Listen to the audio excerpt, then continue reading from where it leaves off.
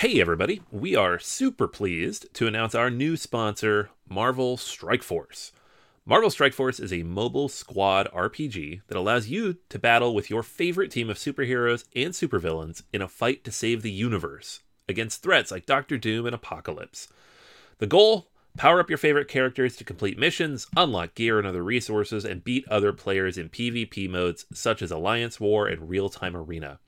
And the best part? Marvel Strike Force just reached its 6-year anniversary, which means free stuff when you sign up via our unique link in the description. The anniversary consists of weekly events and bonuses. Just complete each event and you'll receive special awards and skins. Make sure to log in each day and every week to take advantage of all the new characters that are being released specifically for this event. This will be Marvel Strike Force's most generous event to date, so don't miss out. If we have received a unique promo code for every new user, please follow our link in the description and use the promo code MAXPOOL, MAXPOOL. Again, anybody uses that code, it is unique for all new users. Check it out. Once again, thank you so much to Marvel Strike Force for sponsoring this episode. Say goodbye to your credit card rewards. Greedy corporate mega stores, led by Walmart and Target, are pushing for a law in Congress to take away your hard-earned cash back and travel points to line their pockets. The Durbin-Marshall credit card bill would enact harmful credit card routing mandates that would end credit card rewards as we know it. If you love your credit card rewards, tell your lawmakers, hands off my rewards. Tell them to oppose the Durbin-Marshall credit card bill.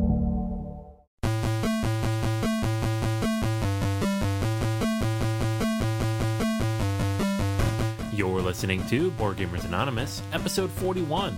This week we're talking about the top 10 board games that could be RPGs, along with Shadows over Camelot, Merlin's Company, and Fresco.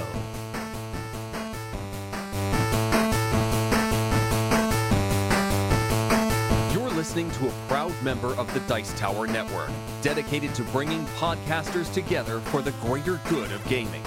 It's sort of like Voltron, but with better lip syncing. Find out more at Dicetowernetwork.com. Welcome to Board Gamers Anonymous, a podcast with gamers and the insane fun we have at the table together. This is Anthony. This is Chris. This is Daniel. And this is Drew. Welcome to the episode, everybody, episode 41. This week we're looking at our top 10 games that would work as RPGs. So these are games that are not already RPGs, or themes that are existing in RPGs in some form. We had to get a little creative, but it should be a fun one. But first things first, let's jump off and hand it to Drew. With a little good news from the tabletop. Some quick little PR notes about the gaming industry. There is a board gaming comedy show that premiered at the Edinburgh Festival a few months back. This guy's taking it on the road in England. It's called Always Be Rolling. He also has another show that he created called Pandemic Live. And I'm wondering when that's going to cross the water and come to the States. I would love to see. So it's become such a part of our culture. We need more live shows. Well, hopefully it'll catch on, Drew. Yeah. Well, board games make good comedy. Small World, can you imagine like a dance review of characters from Small World? I would love like a literal, like, you ever see that video of what a conference call would be like when everybody's in the room together? Yeah. And they're just, like, so they'll come to the door and they'll ding dong, and then they'll disappear from the room, like, hey, are you still there? And they'll talk over the top of each other. Yes, I've seen that. And they're all in the room together. Like, you should do something like that with a board game. Like, you just point out the absurdity of how we abstract some of these rules. Oh, man. Like, it just made me think of that with the pandemic. I'm like, oh, it'd just be like an outbreak. I'm like, no, it wouldn't, because you'd have somebody like hopping between different cities and pulling cubes off of. Can you write this down? We need to explore that in a future episode. I think we need to do that. That needs to be another episode of the top 10 board games that would make great sitcoms. Yes. Yeah, oh, that would be a good one. We can do that. I like that one. Yeah. Note that, and if you folks don't hear that anytime soon, write to us and demand it. Yeah, it means we forgot to write it down right now. We forgot. Something really funny. You know those travel website commercials on TV with the gnome showing up all around the world? Mayfair has done this with its little robber token from Catan. And they're posting to their Facebook and to the Settlers of Catan Facebook page little photos of the robber in all sorts of different circumstances. So you got to check that out. It's awesomely funny. If you also want to see games show up in another place, Someone on Reddit says they've been seeing Rio Grande games pop up in different places in movies and TV shows. The latest example was Gone Girl, that movie that's coming out. Happened to see an advanced copy, and there are a couple of Rio Grande games, Dominion and Race for the Galaxy, that show up easily visible in a scene of that. And then this thread started talking about Agents of S.H.I.E.L.D. Dominion showed up in that. Arctic Scavengers could be seen in Silicon Valley. They're wondering, would a game company buy product placement? I mean, I can see Big Bang Theory, something like that, like paying to be featured on Big Bang Theory. Yeah, that's actually kind of funny because like Rio Grande, they don't have booths at Gen Con or Essen. Maybe they're spending their budget on product placement. Be weird. They're going right to where we live. That's how you get into people's homes. Yeah. So I thought that was cool. And in the notes for this, I'll link to that thread. I would love to actually look up those episodes and see if I can find those clips, but that's another time. There's a new website. You talked about Extra Life last week in our show, and there's another fundraising website called Donors Choose that this one group is using to start a board game collection for a school library, games that kids will learn from, that they'll enjoy, that'll stimulate the thinking activity. The group is called DonorsChoose.org. And it's a group out in St. Louis, and I'll post the link for that also. The theme of the website is Teachers Ask, You Choose. So these are things that teachers are looking for the schools are always looking for funding, so it's a way that we can help. Yeah. And in this case, it's board games in the classroom. So I think that's pretty cool. A pretty cool thing to raise money for. Oprah likes it, so... Oh, then it's going to succeed. She loves that website. So it's worth checking out. And speaking of games in schools, in Nigeria, there was an article in one of the newspapers there. I'll post that link. A mathematics game for the young kids. But it's not just a game that teaches kids math. It's a game that was developed by older students to help younger students. And they get in this whole thing about math anxiety. You've heard about that before. Now, this is what one professor from Las Vegas said about math anxiety: a feeling of tension, apprehension, or fear that interferes with mathematics performance. Now, maybe you've never had a problem with anxiety affecting your performance, but it does happen in math. And that's why these kids in Nigeria came up with this game that just puts kids at ease and lets them have fun with it. It's funny, they quoted this one student who was one of the inventors, that during the process of inventing the game, my mom started complaining as a result of the dice she saw me with because she thought I started gambling. So I had to isolate myself while play testing the game. No, Mom, I'm trying to help young kids learn math. Yeah. Sure you are. What are you doing with those dice? Oh, man. But that's cool. That's a good little feel-good story. I got to end with a feel-bad story, though. A lot of flack that Fantasy Flight has taken for shutting down their number one fan site for the game is Netrunner DB, because I guess they were using the images from some of the cards, but it really was such a lively, vigorous fan site. It really brought people to the game. It wasn't drawing attention away. And this one analysis I was reading compared it with Magic the Gathering. They encourage everybody to make whatever you want from it. They don't have a problem with it. Magic hasn't been hurt. I don't know why Netrunner would have a problem. So they sent the cease and desist order, and I sure hope that's not something of the future, where these companies start shutting down websites that are created. It seems borderline like fair use, though. Like, they're not trying to make money. Were they trying to make money off of it? If it's a free website and they're talking about the cards and how they're used, I don't see why that would be a problem.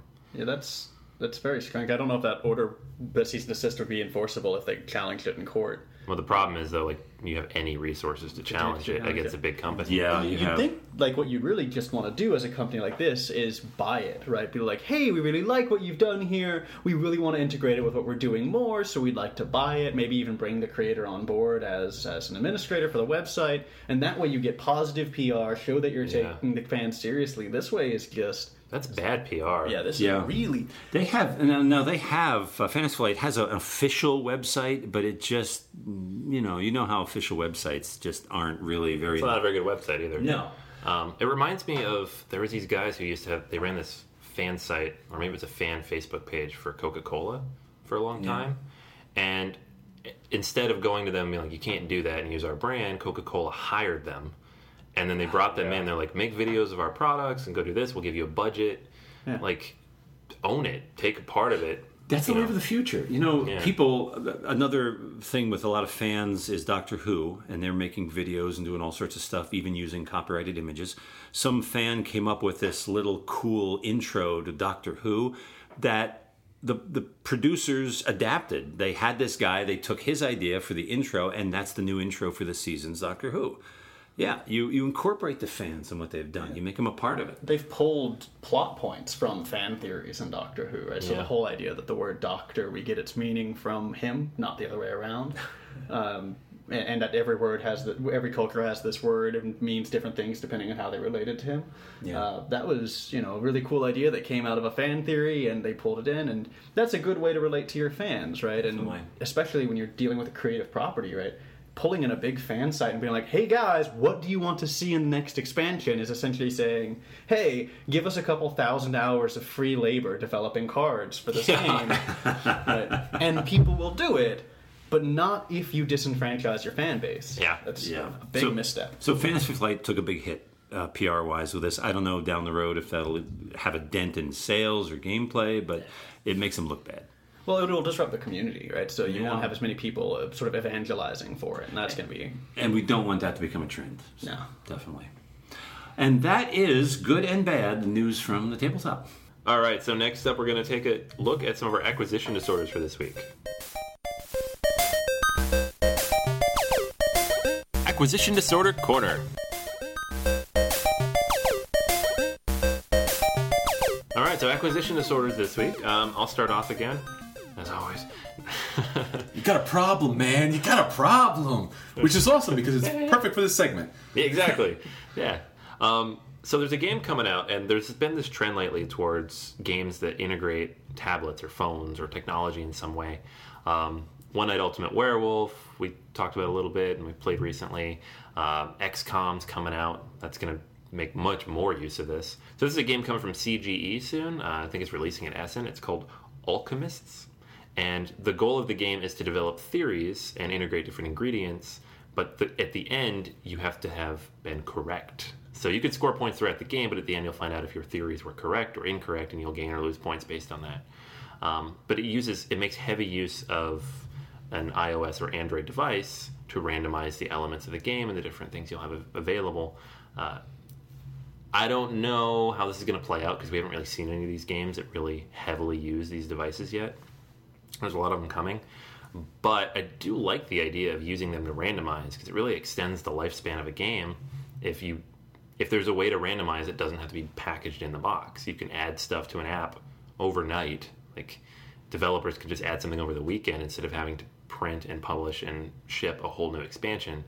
Again, I don't know how that'll work, or if they'll take advantage of it, or if it'll just flame out and maybe won't be able to play that game anymore because the app isn't being supported. That's another issue. But this seems cool. The game looks pretty interesting. The artwork looks really cool. So it'd be cool to see how it plays. Yeah, there's been a lot of talk about that as far as trying to incorporate, because typically, in the U.S., European kind of first world environment, we all have our phones with us or our pads, so why not incorporate them in some way? Usually they're incorporated when you have downtime, right? So you're looking at something else, but that's been a vein of controversy, if you should incorporate something that either may not be supported later on, or does it add or does it take away from that social element or the game element? Yeah, for me, I tend to think of gaming time as phones down time, kind of like meal time, right? It's time to be with your friends, be present, right? And so I'm generally not too fond of that unless it's going to do something that could not be done with physical tokens. Like, there's been some talk of using augmented reality to create sort of board games that would be really unique, right? You could even have the game board look different from every person's perspective, right? So you could do partial information and that sort of thing. And that would be really cool. It would also be very hard, but it'd be really cool. But just essentially putting randomization in the hand of a device, it's probably a cost-cutting measure and to be effective in that way. There's less to ship. That's nice. It's easier to expand, like you brought up a minute ago, but... I mean, I think it goes deeper than that. That's kind of just the surface level of what it does. All right. It's definitely a major core mechanic of the game. Yeah. I know in XCOM 2 it's even further to that point because it involves the timing of the game because that game's timed and a lot of other elements. Without playing it, it's hard to talk about what it's going to do because they can describe it and it's like doesn't quite jive yet, but it sounds interesting. I want to see what it does. Yeah, if they take advantage of it and they do something that could not have been done with a pure physical board game, then that's cool and I'm in. But if it's a shorthand to sort of compact, make physical pieces more compact and processes that are typically handled through physical pieces more compact, that's not as interesting to me. Yeah, so they're trying to save money. I'm not on board with that. But it'll be interesting how it plays out. Yeah, and sometimes it's an environmental kind of thing. I know Agents of Smersh, they had the situation where you had the book with all the different outcomes, and Tales of Arabian Nights has huge books. If you can just kind of whittle that down to something you can have on your iPad or your iPhone, it could save a lot of money and a lot of equipment and a lot of shipping. So there's possibilities good and bad on both sides for that. Could save your back from having to cart all that around. But there's still something nice about having the physical book. Well, Tales of the Arabian Nights was always impressive. It was like, wow, this is a game. Look at that book. Well, they were smart enough to put it in ring binders too, which is cool. Yeah. Yep. Easy enough to use. But the weight sometimes is an indicator of quality. Not always. Not always, that's for sure.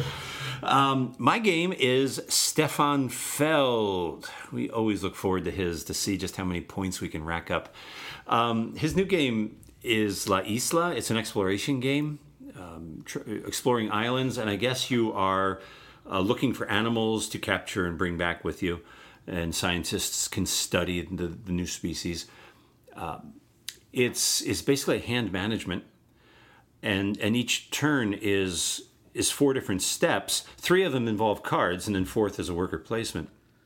But what's cool is, in reading this, that I want to try out, is all the cards have so much information, you have to decide. You can use the card to give you a special power, you could use the card to give you resources, or you could use the card to give you certain bonus points for certain animals that you're collecting. You have to decide how you want to play your cards. So hand management is a crucial factor here.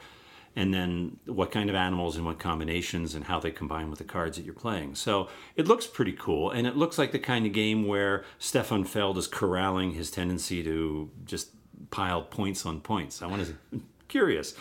I like being able to use cards in novel ways. Hand management games are cool. Yeah, his games are getting more and more refined. Yeah. If you look at the list of games he's released, it's something like 12, 13 games in the last 10 years. So, and last year he had 4. Yeah. This year's 2, so they slowly but surely refining it down. Like, you can have a ton of points, but it's not the sprawling experience. Well, practice makes perfect, right? Yeah, I mean, they're all good, too, though. It's just a matter of, like, different things for different types of people. It's not necessarily a brain burner, or it's not necessarily this component fest. Castles of Burgundy is a great game, but there's stuff everywhere. So. Yeah. I mean, it's one of these games where you have to try it once. It's a Stefan Feld game. You got to play it. You may not like it afterwards, but you got to check it out. He puts a lot of thought and a lot into it. Yeah, he's one of our favorite designers. And I've yet to be completely disappointed with any of his games. They all have good aspects to them, even the older games. And the newer games are just brilliant. Yeah. I'm not a fan of In the Year of the Dragon, but I think that's the only one I haven't liked. But I'm really excited for Aquasphere 2, which is coming out soon. But it has some good elements to it. It has some interesting... Yeah, the reason I don't like it is the same reason I don't like Agricola. Like, I can look at it and it's a good game, but I don't like a game where you're just constantly getting hit in the head by the game. Like, can I just play this? Can I have some fun? No, all your stuff dies. All right, well, that's good. That's weird how Feld shows up and just kind of keeps clocking you on the head with the game, Anthony. I don't know why he does that. I don't know, man. What did I do to this man? I like your games. Leave me alone. If you say Feld 3 times, he shows up. And awards you 1,000 points. Yeah. Well, that's how he gets paid for his games, by the point. Oh, does he get a percentage of points? That's right. That man's a millionaire. That's right. He's got an underhanded contract with a point-making company. So that's what they mean in Hollywood. When an actor signs a contract, he gets points. He gets points. He gets points. Feld took that way too far. Well, one game that I'm really looking forward to is Abyss. Now, you might know this game for its interesting cover. It has this kind of aqua creature on it, kind of big blue and green. Or actually, what you actually really might know it from is the multitude of different box covers. There's actually 5 different box covers to this game. And as far as I know, I think this is the first time where you had alternate artwork just for the cover of the box. So when you order this game, say online, you may receive, or you will receive, one of these different box covers, and you really don't have a choice there. Beautiful artwork, does not have the name on the front of the box. It just has that picture of whatever that creature may be. And the gameplay itself is interesting, slightly a pasted on theme, but this underwater kind of political intrigue game where you get these different characters, and it's a basically hard card management kind of game. So there isn't a lot of board game components to it, but one of the board game components that it does have is pearls. Now, pearls? It would be nice if it was real pearls, but it actually has these plastic pearls that are the currency for the game. So a beautiful, well done, high complex game, and it has pearls. So it's something I want to check out. Interesting. If you drop them on the floor, they scatter. Are they spherical? Because that sounds like a bad idea to me. They are. They look like real pearls, but you got these little cups, so you'll be okay. Okay. Let's hope so. Until someone knocks it over. Son of a... What's the pre-order price on that? It's 60 retail, 41. Ooh. Wow. So if you bought all 5...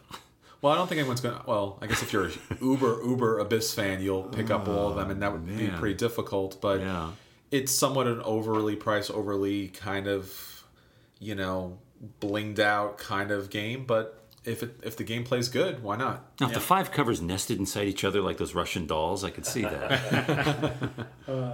It is interesting, and it's the kind of game that makes you feel not too worried about Days of Wonder being owned by Asmodee now, because the production quality on this is super high. Yes. So you know that they're taking it seriously. Yeah.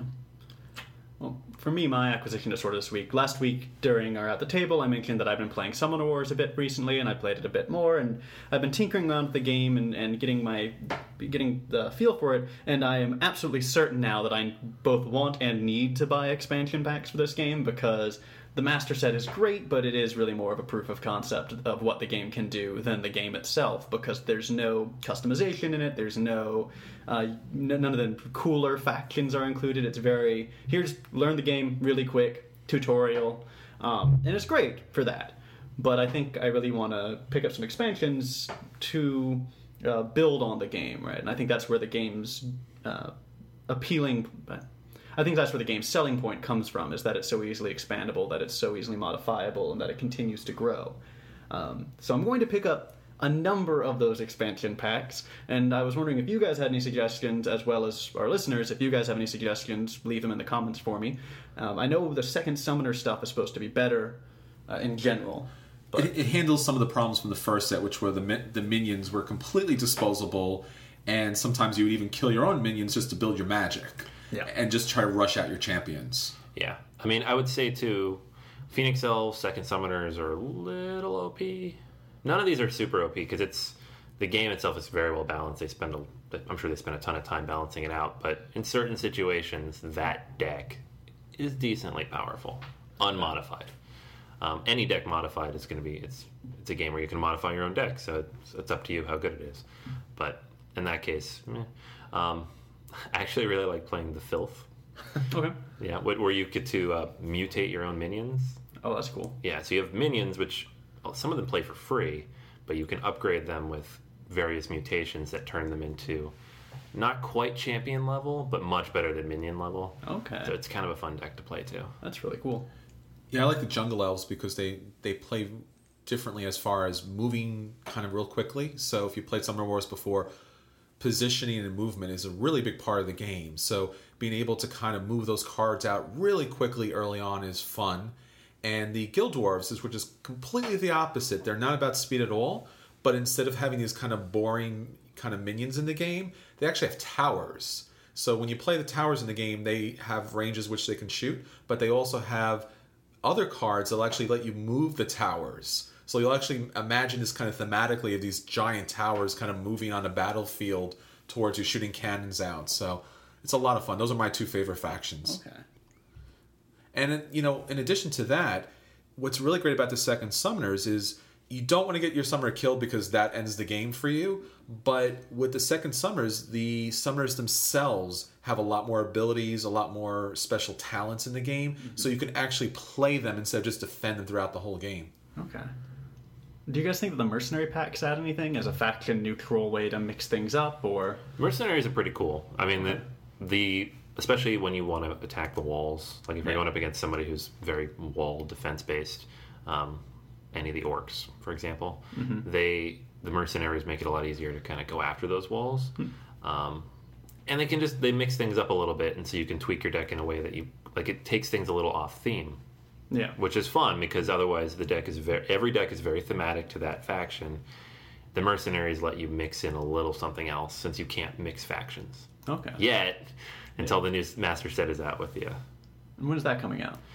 It was originally going to come out in October. They literally just posted this week that it's been delayed towards the end of the year. So hopefully by the end of the year. All right. Well, that'll be an acquisition disorder for later then. Yeah. Already on my list. All right, so that's all the acquisition disorders for this week. Next up, let's take a look at what we've been playing lately. At the table this week.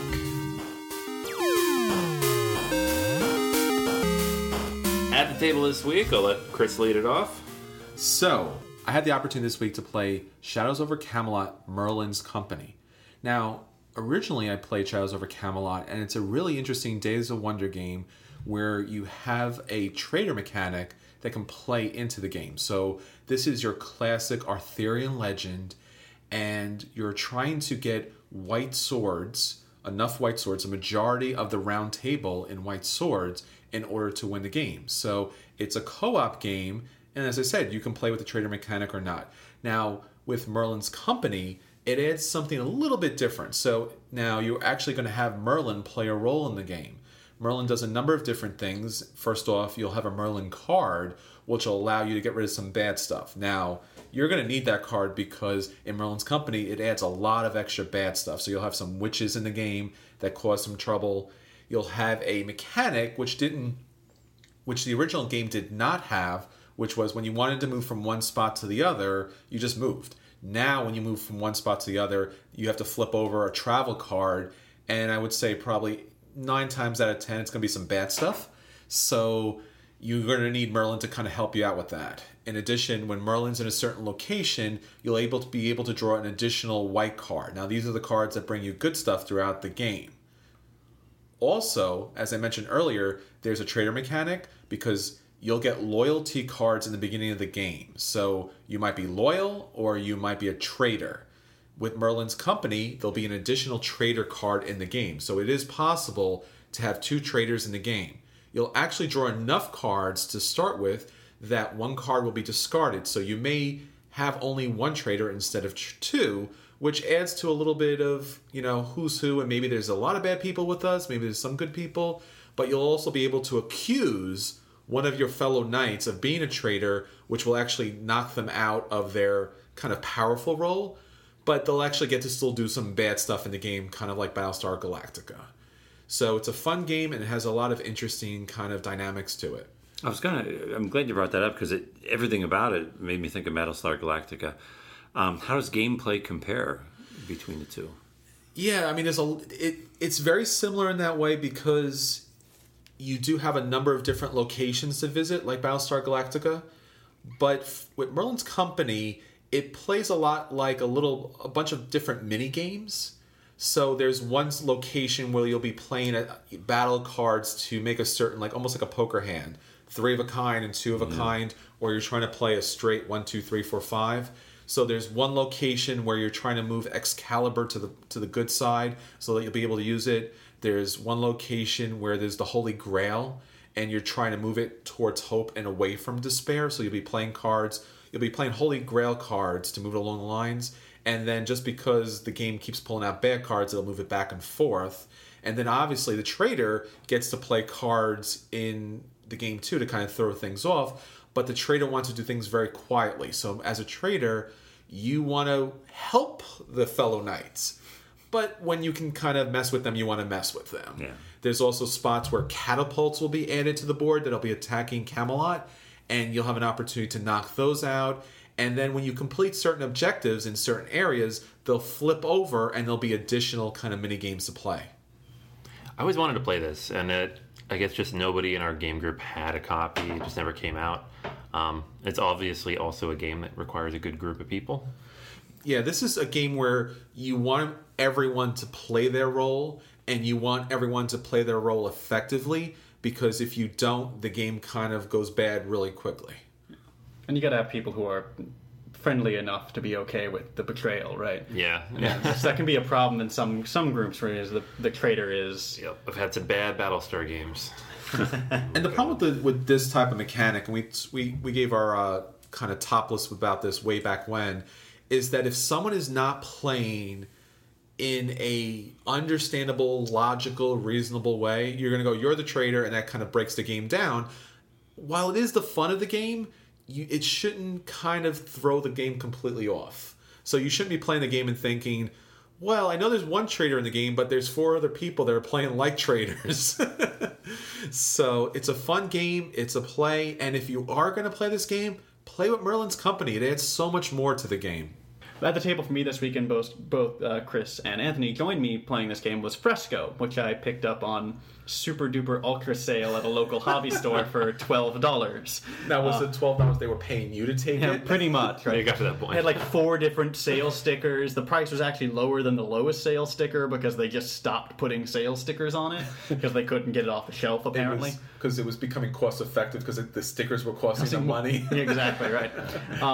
But so we played Fresco, and he played with just the basic set, so he didn't use any of the modules. And Fresco is a game where you play as painters trying to restore a fresco by order of the bishop, and you're trying to earn victory points by doing the most of it, right? The most important, the most impressive work, essentially.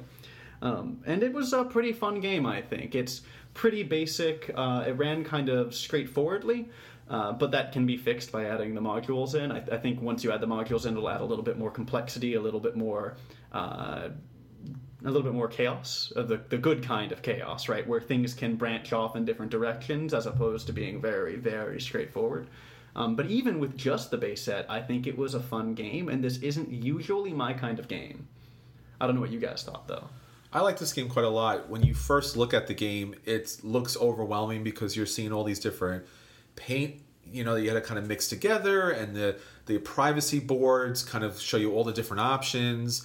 I really enjoyed this game. Usually when I look at one of these Queen games, I'm kind of intimidated by the amount of expansions and modules that it comes with, because you never know if it's missing something when you're playing or if it needs 5 or 6 of these things added. This game looks intimidating. There's all these paint swatches, the privacy boards. You have a little board with all your little meeple workers. There's just so much that this seems to do. And when you play it, it plays very thematically. It makes sense. And it was one of those games that I thought that each step of the way it was just going to kind of get ahead of me. But, you're just kind of playing your paints. You're kind of picking your times. And it makes sense. And it's just, over and over again, I really enjoyed playing this game. And it's something that I would definitely want to come back to later. And it's a play for me. Well, the game I brought to the table is what anyone can bring to the table just about any time if you have a sheet of graph paper. It's called Racetrack, a game I've been playing as a young child. It's something I play when I have a free time. It's something you can play with a bunch of people. It's something even Rio Grande created a board game out of. Racetrack is just a simple mathematics game of movement across point-to-point movement across a sheet of graph paper using basic vector mathematics. Move 1 space at a time, then 2, then 3. You slow down gradually also. You can't stop unless you run into a wall. You can create your own racetracks on a piece of graph paper and follow some simple rules to move around. I love the game. I never get tired, and I play by myself, too. More fun to play with others. And the game is called Mississippi Queen, by the way, that Rio Grande came out with in 1997. It's just about the Mississippi River using a modular board, point-to-point movement, just like in Racetrack, only adding a pick-up and deliver mechanic. I'd love to find that game somewhere at a thrift shop and get that, because I love the basic game, and I'd like to try out what Rio Grande did with it. Racetrack and Mississippi Queen. All right. Great. Alrighty, so next up we're going to take a look at our top 10 board games that can be RPGs. And now for the feature review.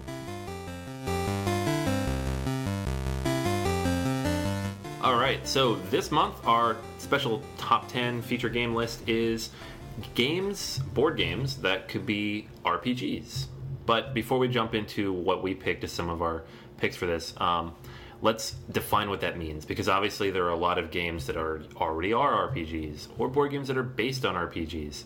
So when we talk about this, what we really mean is a game that for which there is no published, mainstream, easily recognizable RPG on the market, and that is not already pulled from a world that shares with another RPG. So Lords of Waterdeep doesn't count. As awesome as it is, Dungeons and Dragons is already out there. Also, Castle Ravenloft, obviously, going to be thrown out. And then all the sort of permutations on these ideas. So Defenders of the Realm, a bit too close to D&D, which is a well-known, professionally published game world. So that's not going to be a contender here. Yep. And we also avoided any obvious IPs where possible. So if it was a game based on a movie or a book or a TV series, except in one case, that could be the whole list right there. That's a whole other show we can do. Yeah, exactly. RPGs from TV shows. Yeah. Our series, our RPGs creation list. But we're going to go through, like we did last time, and give you 6 games that we think are great fits, and then we'll each pick our favorite. So it'll round out the top 10, the first 6 in no particular order, of course, of games that we feel would make good RPGs, and then, of course, why we think that. So first on the list, we have Race for the Galaxy, and I'll let Drew take this away. Well, it's one of my favorite games all time.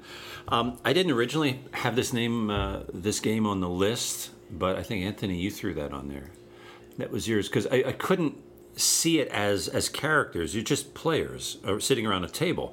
But what really makes this fertile ground for an RPG are the locations. Very evocative locations on so many cards. You can just picture the kind of races that live on these worlds, the kind of activities that go on in some of these developments. I think the RPG can grow out of these locations, and some very clearly defined characters who work in these places, and the combination, the links between these worlds and developments. And I think what really kind of stands out with that crossing over to an RPG is when you finish playing Race for the Galaxy, you have this tableau that tells a story.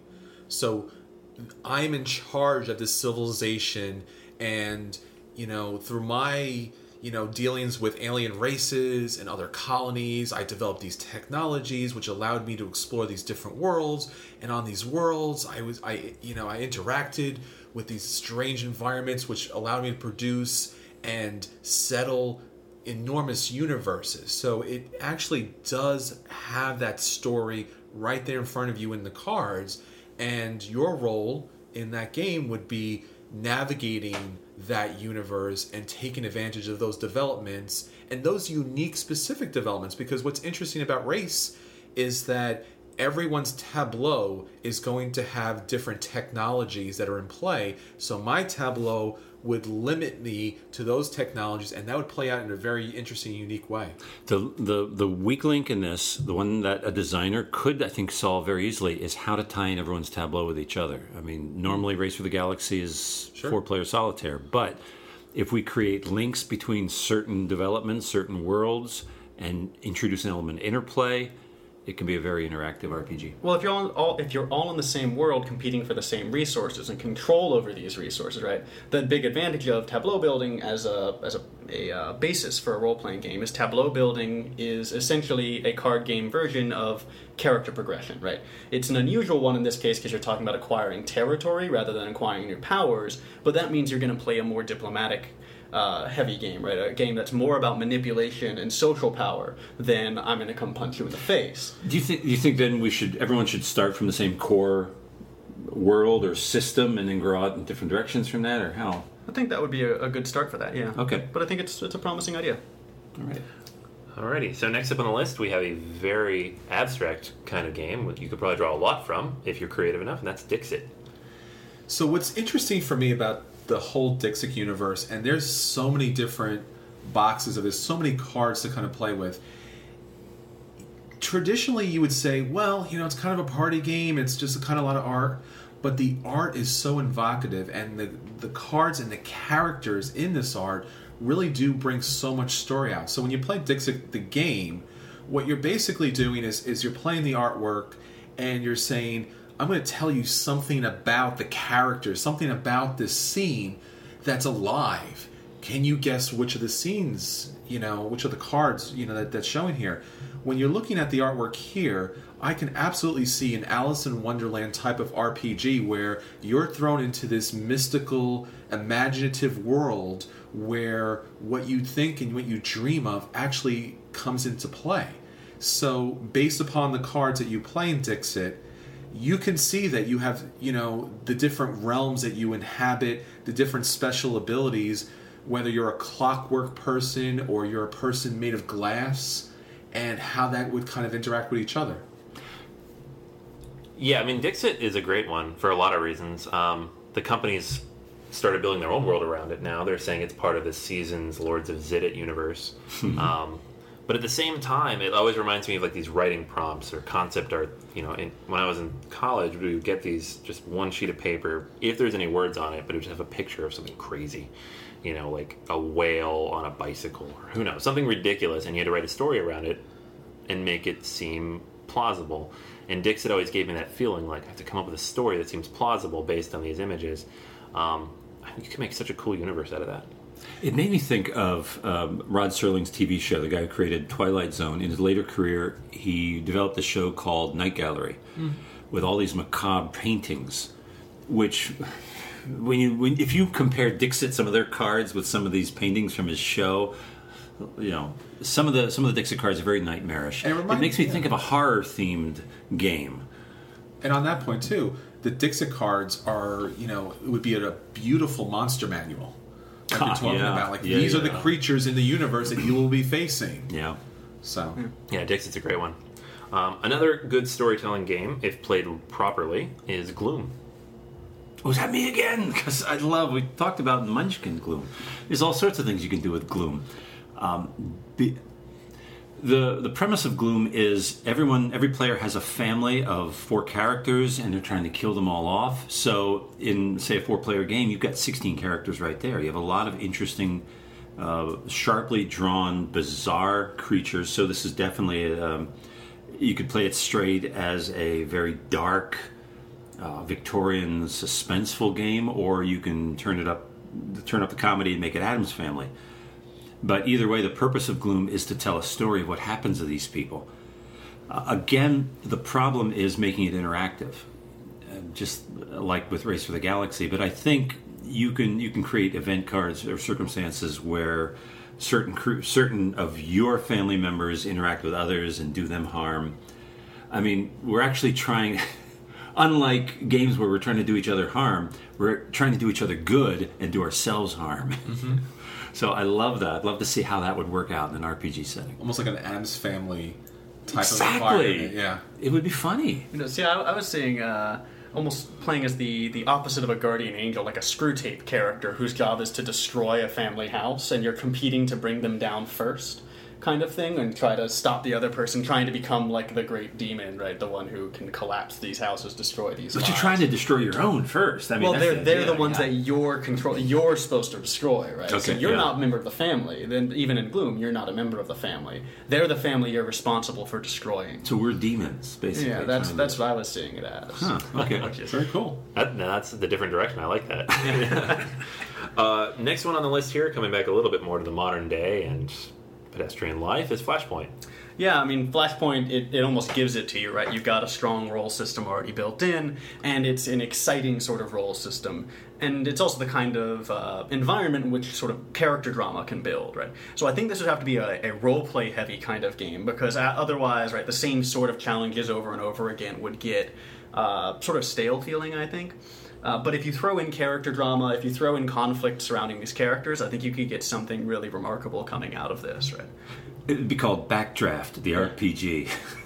Ron Howard did it with his movie. Yeah. But yeah, you could create stories around these people. When you play the game, they actually have character roles. Yeah. And the character roles do play differently, so that'd be interesting. And also you get to play the dog. Yeah. Oh, I want to be the dog. The dog is awesome. Super fast. Yes. Yeah. And by adding a little bit of character conflict, it's one of the nice things about systems like this, where you have a recognized social structure making people cooperate is you can play characters who really don't like one another but have to get along. Right. Yeah. And that's much more plausible than in the old D&D setting where he's like, all right, I'm just going to stop off at the next tavern and you guys can keep going, but I can't stand you. Right. Characters that are normally in conflict have to learn to work together. And it's not like a straightforward PvP game either, because you can't just kill another firefighter. No. Right. Although you could leave one behind, and that's happened in games. But this really reminds me of your traditional dungeon crawl game. I mean, think of Flashpoint. What is it? You're going into a confined space, surrounded by danger, in the dark. And you have a goal you're trying to reach. Yeah. So? Yeah, that's a good one. Next one on the list here is Love Letter. Now, this game obviously doesn't have a ton of story to it, at least at first glance. You have a few different roles. There's obviously characters behind there somewhere, some very descriptive artwork. But if you know anything about the universe on which AEG put this on top of, and we're talking about the American version of the game, it is from the Tempest universe, and there's a lot to mine there. Oh, yeah, one of my favorite games, Dominaire. And you have so many different character cards with different abilities in Dominaire. They have dozens at least, so hard part would be singling out.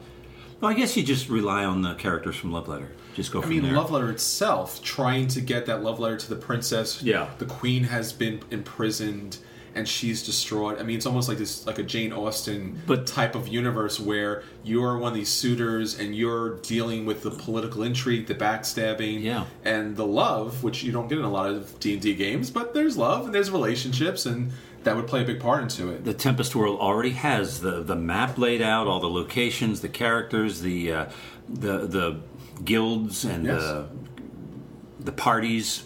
Yeah, absolutely. A lot to draw from there already. So that simple little card game, you could blow that up into a massive story. It'd be a lot of fun. $1 million idea. Yeah. All right, so the next one here, and this is the one exception to the rule of pulling from existing IPs, but I think the idea here is pretty cool, and that's Spartacus. Yeah, so the idea with making Spartacus into an RPG, and I'm a little bit worried we might be stepping on existing properties, but I don't know them yet, so you can yell at me in the comments if I'm making a mistake. And there is a role-playing game based off the same property like this that is produced professionally and sold as opposed to a homebrew, because there's a homebrew for everything. But the idea here would be you play as the powerful Roman families that you play as. In Spartacus, right, you're trying to gain esteem partially through the games, but also through backdoor diplomatic means. Again, this would be a sort of diplomacy game, a sort of Machiavellian diplomacy game, right? You're trying to steal power for yourself and for your family in the Roman Republic era or Roman? No. Trying to steal power for yourself and your family in the Roman political sphere, right?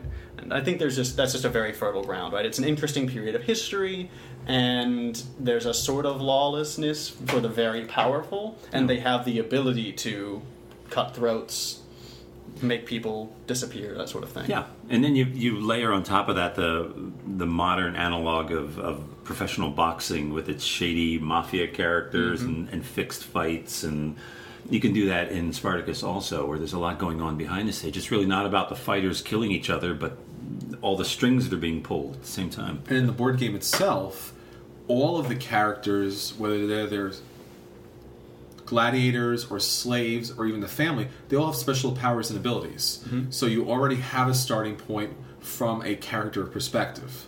Yeah. All right. So those are the 6 that we put out there, and all of them great ideas, but those are the 6 that we thought would be great RPGs, as a group. And now we're going to go through and do our top 4, one for each of us, as the one that we personally think is really going to knock it out of the park if it somehow became an RPG. All right, so Danny, why don't you lead us off with your pick? All right, so my pick is a little awkward, but it's Once Upon a Time. Now, this is a storytelling game, so there's an obvious connection here in that it has a narrative, it builds narratives, and that's what role-playing games do. And I think you could get away with using this to try to build a sort of DM-less system, right, where no one has to sit out and run the game because there are cards telling you how the game unfolds. And you could layer that over a pretty generic role-playing setting. I think more interesting, however, would be if you created character classes whose powers were to affect the narrative, right? So it's a sort of meta-narrative where the characters in this story, and it is a story, right, a story world, not, they are not real within their own world, in fact, right? They are fictional characters. But they have powers that allow them to affect and twist the narratives in ways that benefit them. And I think that would be a really interesting, if somewhat challenging game to design. Right? A game about narratives, about manipulating narratives, and about characters vying for position within Changing them. the story. Yeah. I mean, it's not always the happily ever after. You can change that. Story about stories. I like that. I think it'd be fun. My particular favorite that I would love to see is Betrayal on the house, at the house. I always have that problem too. It's like 15 different places it actually is at. Betrayal At at the the House House on the Hill. Yeah, exactly. It's a spooky, creepy horror game. I think it would be a lot of fun to play, but it needs a skin. It needs something added to it to really make it pop. And what better property to mash with that than Scooby-Doo? Really. And this is happening all the time. All these games are getting these new skins and new characters being added. What would be wrong with Scooby-Doo at Betrayal House on the Hill? They're doing it already. I mean, it's a natural. And unlike games like Clue, where there's murders or anything, this is about monsters taking over certain characters. That could easily happen. You know, we're the Scooby-Doo gang, we're in a house investigating it, and all of a sudden some monster pops out and takes one of us without the others knowing. That could be a lot of fun to play. I mean, there's still the serious element of fighting a monster, and yet a little bit of lightheartedness too. And there's Scooby Snacks, which are Yes, always included in the box. Yeah. One thing I like about that a lot is you can swing from really silly and lighthearted if you want to, or you can go straight on towards the Cthulhu end of the spectrum, right? You can go dark, Lovecraftian stories if you want to, right? You can swing back and forth. You can do both at the same time if you're really talented. Scooby-Doo Cthulhu. You gotta have that.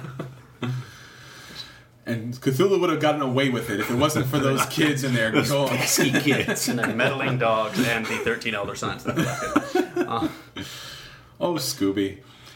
So the game that I would really love to see as an RPG would be Conquest of Planet Earth. This is a Flying Frog production. It kind of turns things upside down because you're not playing the humans fighting these 1950s aliens. You're actually the aliens trying to take over Earth. Now, what's great about this game is the aliens are very unique, very interesting, and they have special abilities and powers already on their player card. So as your particular alien takes over Earth using their abilities, there are other aliens that are cooperating with you, but only to a certain point. And the monster manual aren't really monsters so much, but they're humans, and all different types of humans. And the humans themselves get special abilities too. So you might have an Air Force with a hard veteran who and also has a mad scientist with them. So there's a lot of different kind of permutations as far as what you might be facing in the game, and a number of different locations that your alien could travel to and encounter all these types of human that you're trying to squash. So are you going to be Clang or Kodos? It's kind of hard, you know. So many differences between the two, but I'm going to pick out one. I'm not sure which. And actually, there is an alien race that is identical to that. Oh, really? There is. Really? It's all the 1950s tropes in one game. Oh, man. That's fantastic. exciting. But I'm talking about 90s. The Mooninites Okay. from Aqua Teen Hunger Force. Yeah. Oh, God. But those are, everything's in this box. It's great. Awesome. My game that I picked for this final pick is Robinson Crusoe.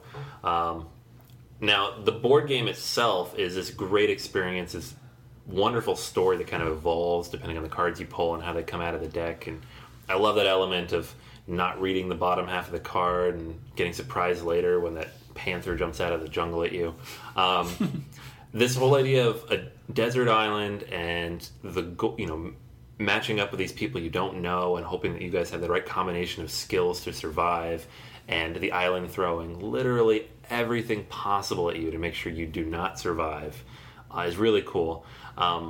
Honestly, the board game kind of covers this, but if you took that and created more of a story out of it, even going further than the game does, you can have some really cool adventures on this kind of limitless island where you could find everything from, cannibals to King Kong to a hidden village underneath the volcano. Who knows what you're going to find on there.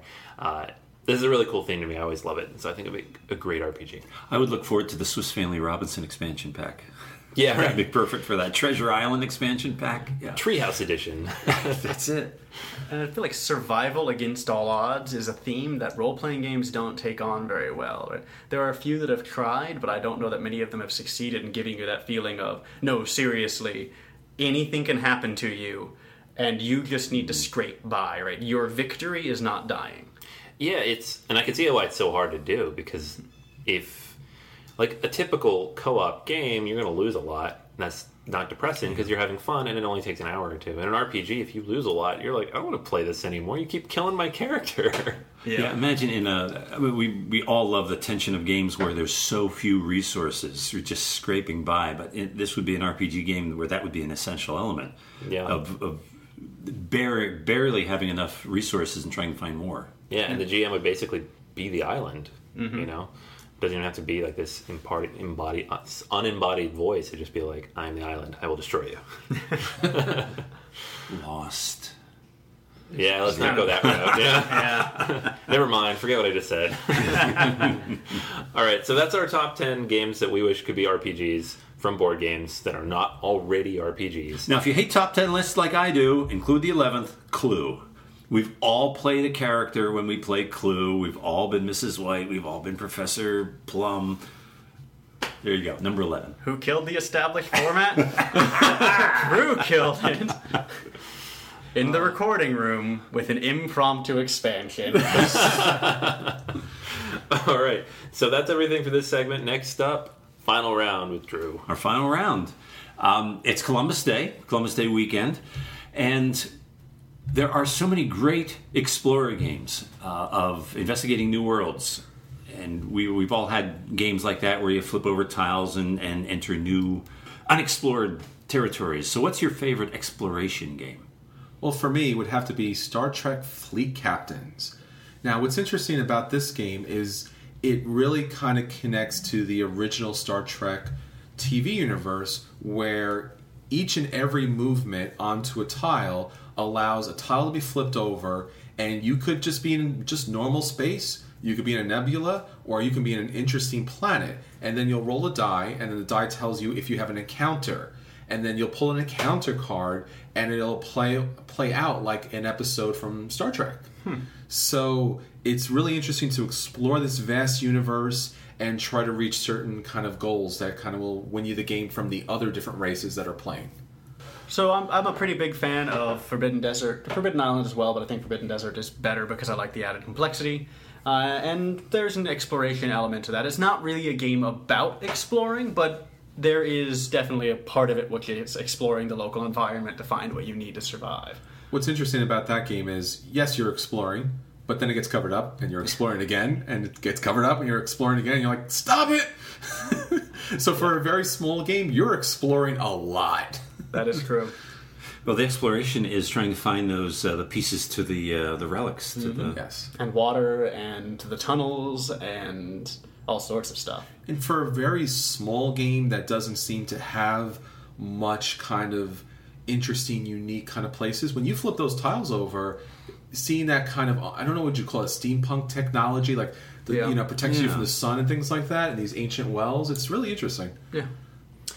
All right, so for me, and I want it to be like a Civilization type game, but I don't think any Civilization type game has really mastered this exploration element quite yet. So I'm going to go on the fantasy end of the spectrum and go with Mage Knight, the board game, which I think is an amazing exploration game. Just, it's got that element where you're bringing out new tiles, but you're also exploring each of those individual tiles, and there's like multiple decks of cards to draw from and treasures you can get, and you never really know what you're going to fight.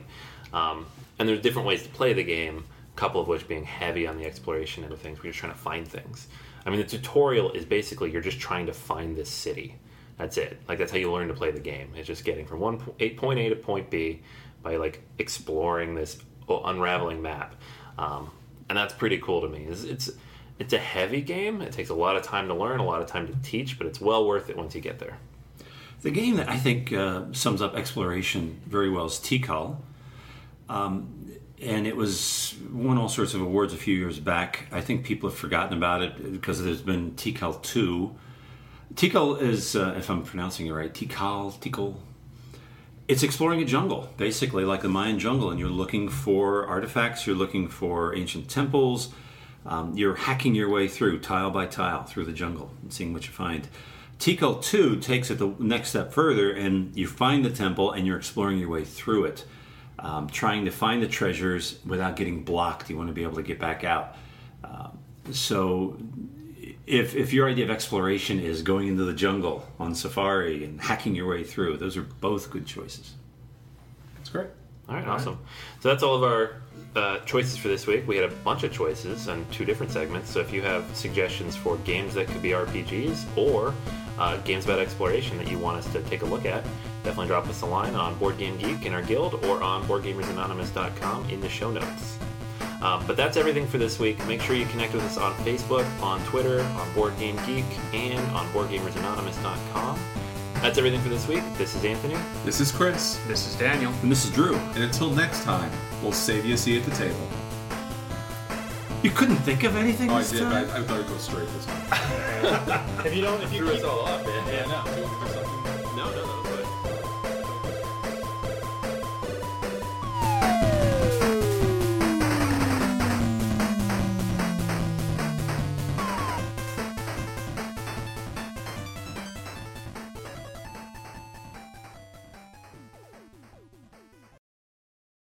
Say goodbye to your credit card rewards. Greedy corporate mega stores, led by Walmart and Target, are pushing for a law in Congress to take away your hard-earned cash back and travel points to line their pockets. The Durbin-Marshall credit card bill would enact harmful credit card routing mandates that would end credit card rewards as we know it. If you love your credit card rewards, tell your lawmakers, hands off my rewards. Tell them to oppose the Durbin-Marshall credit card bill.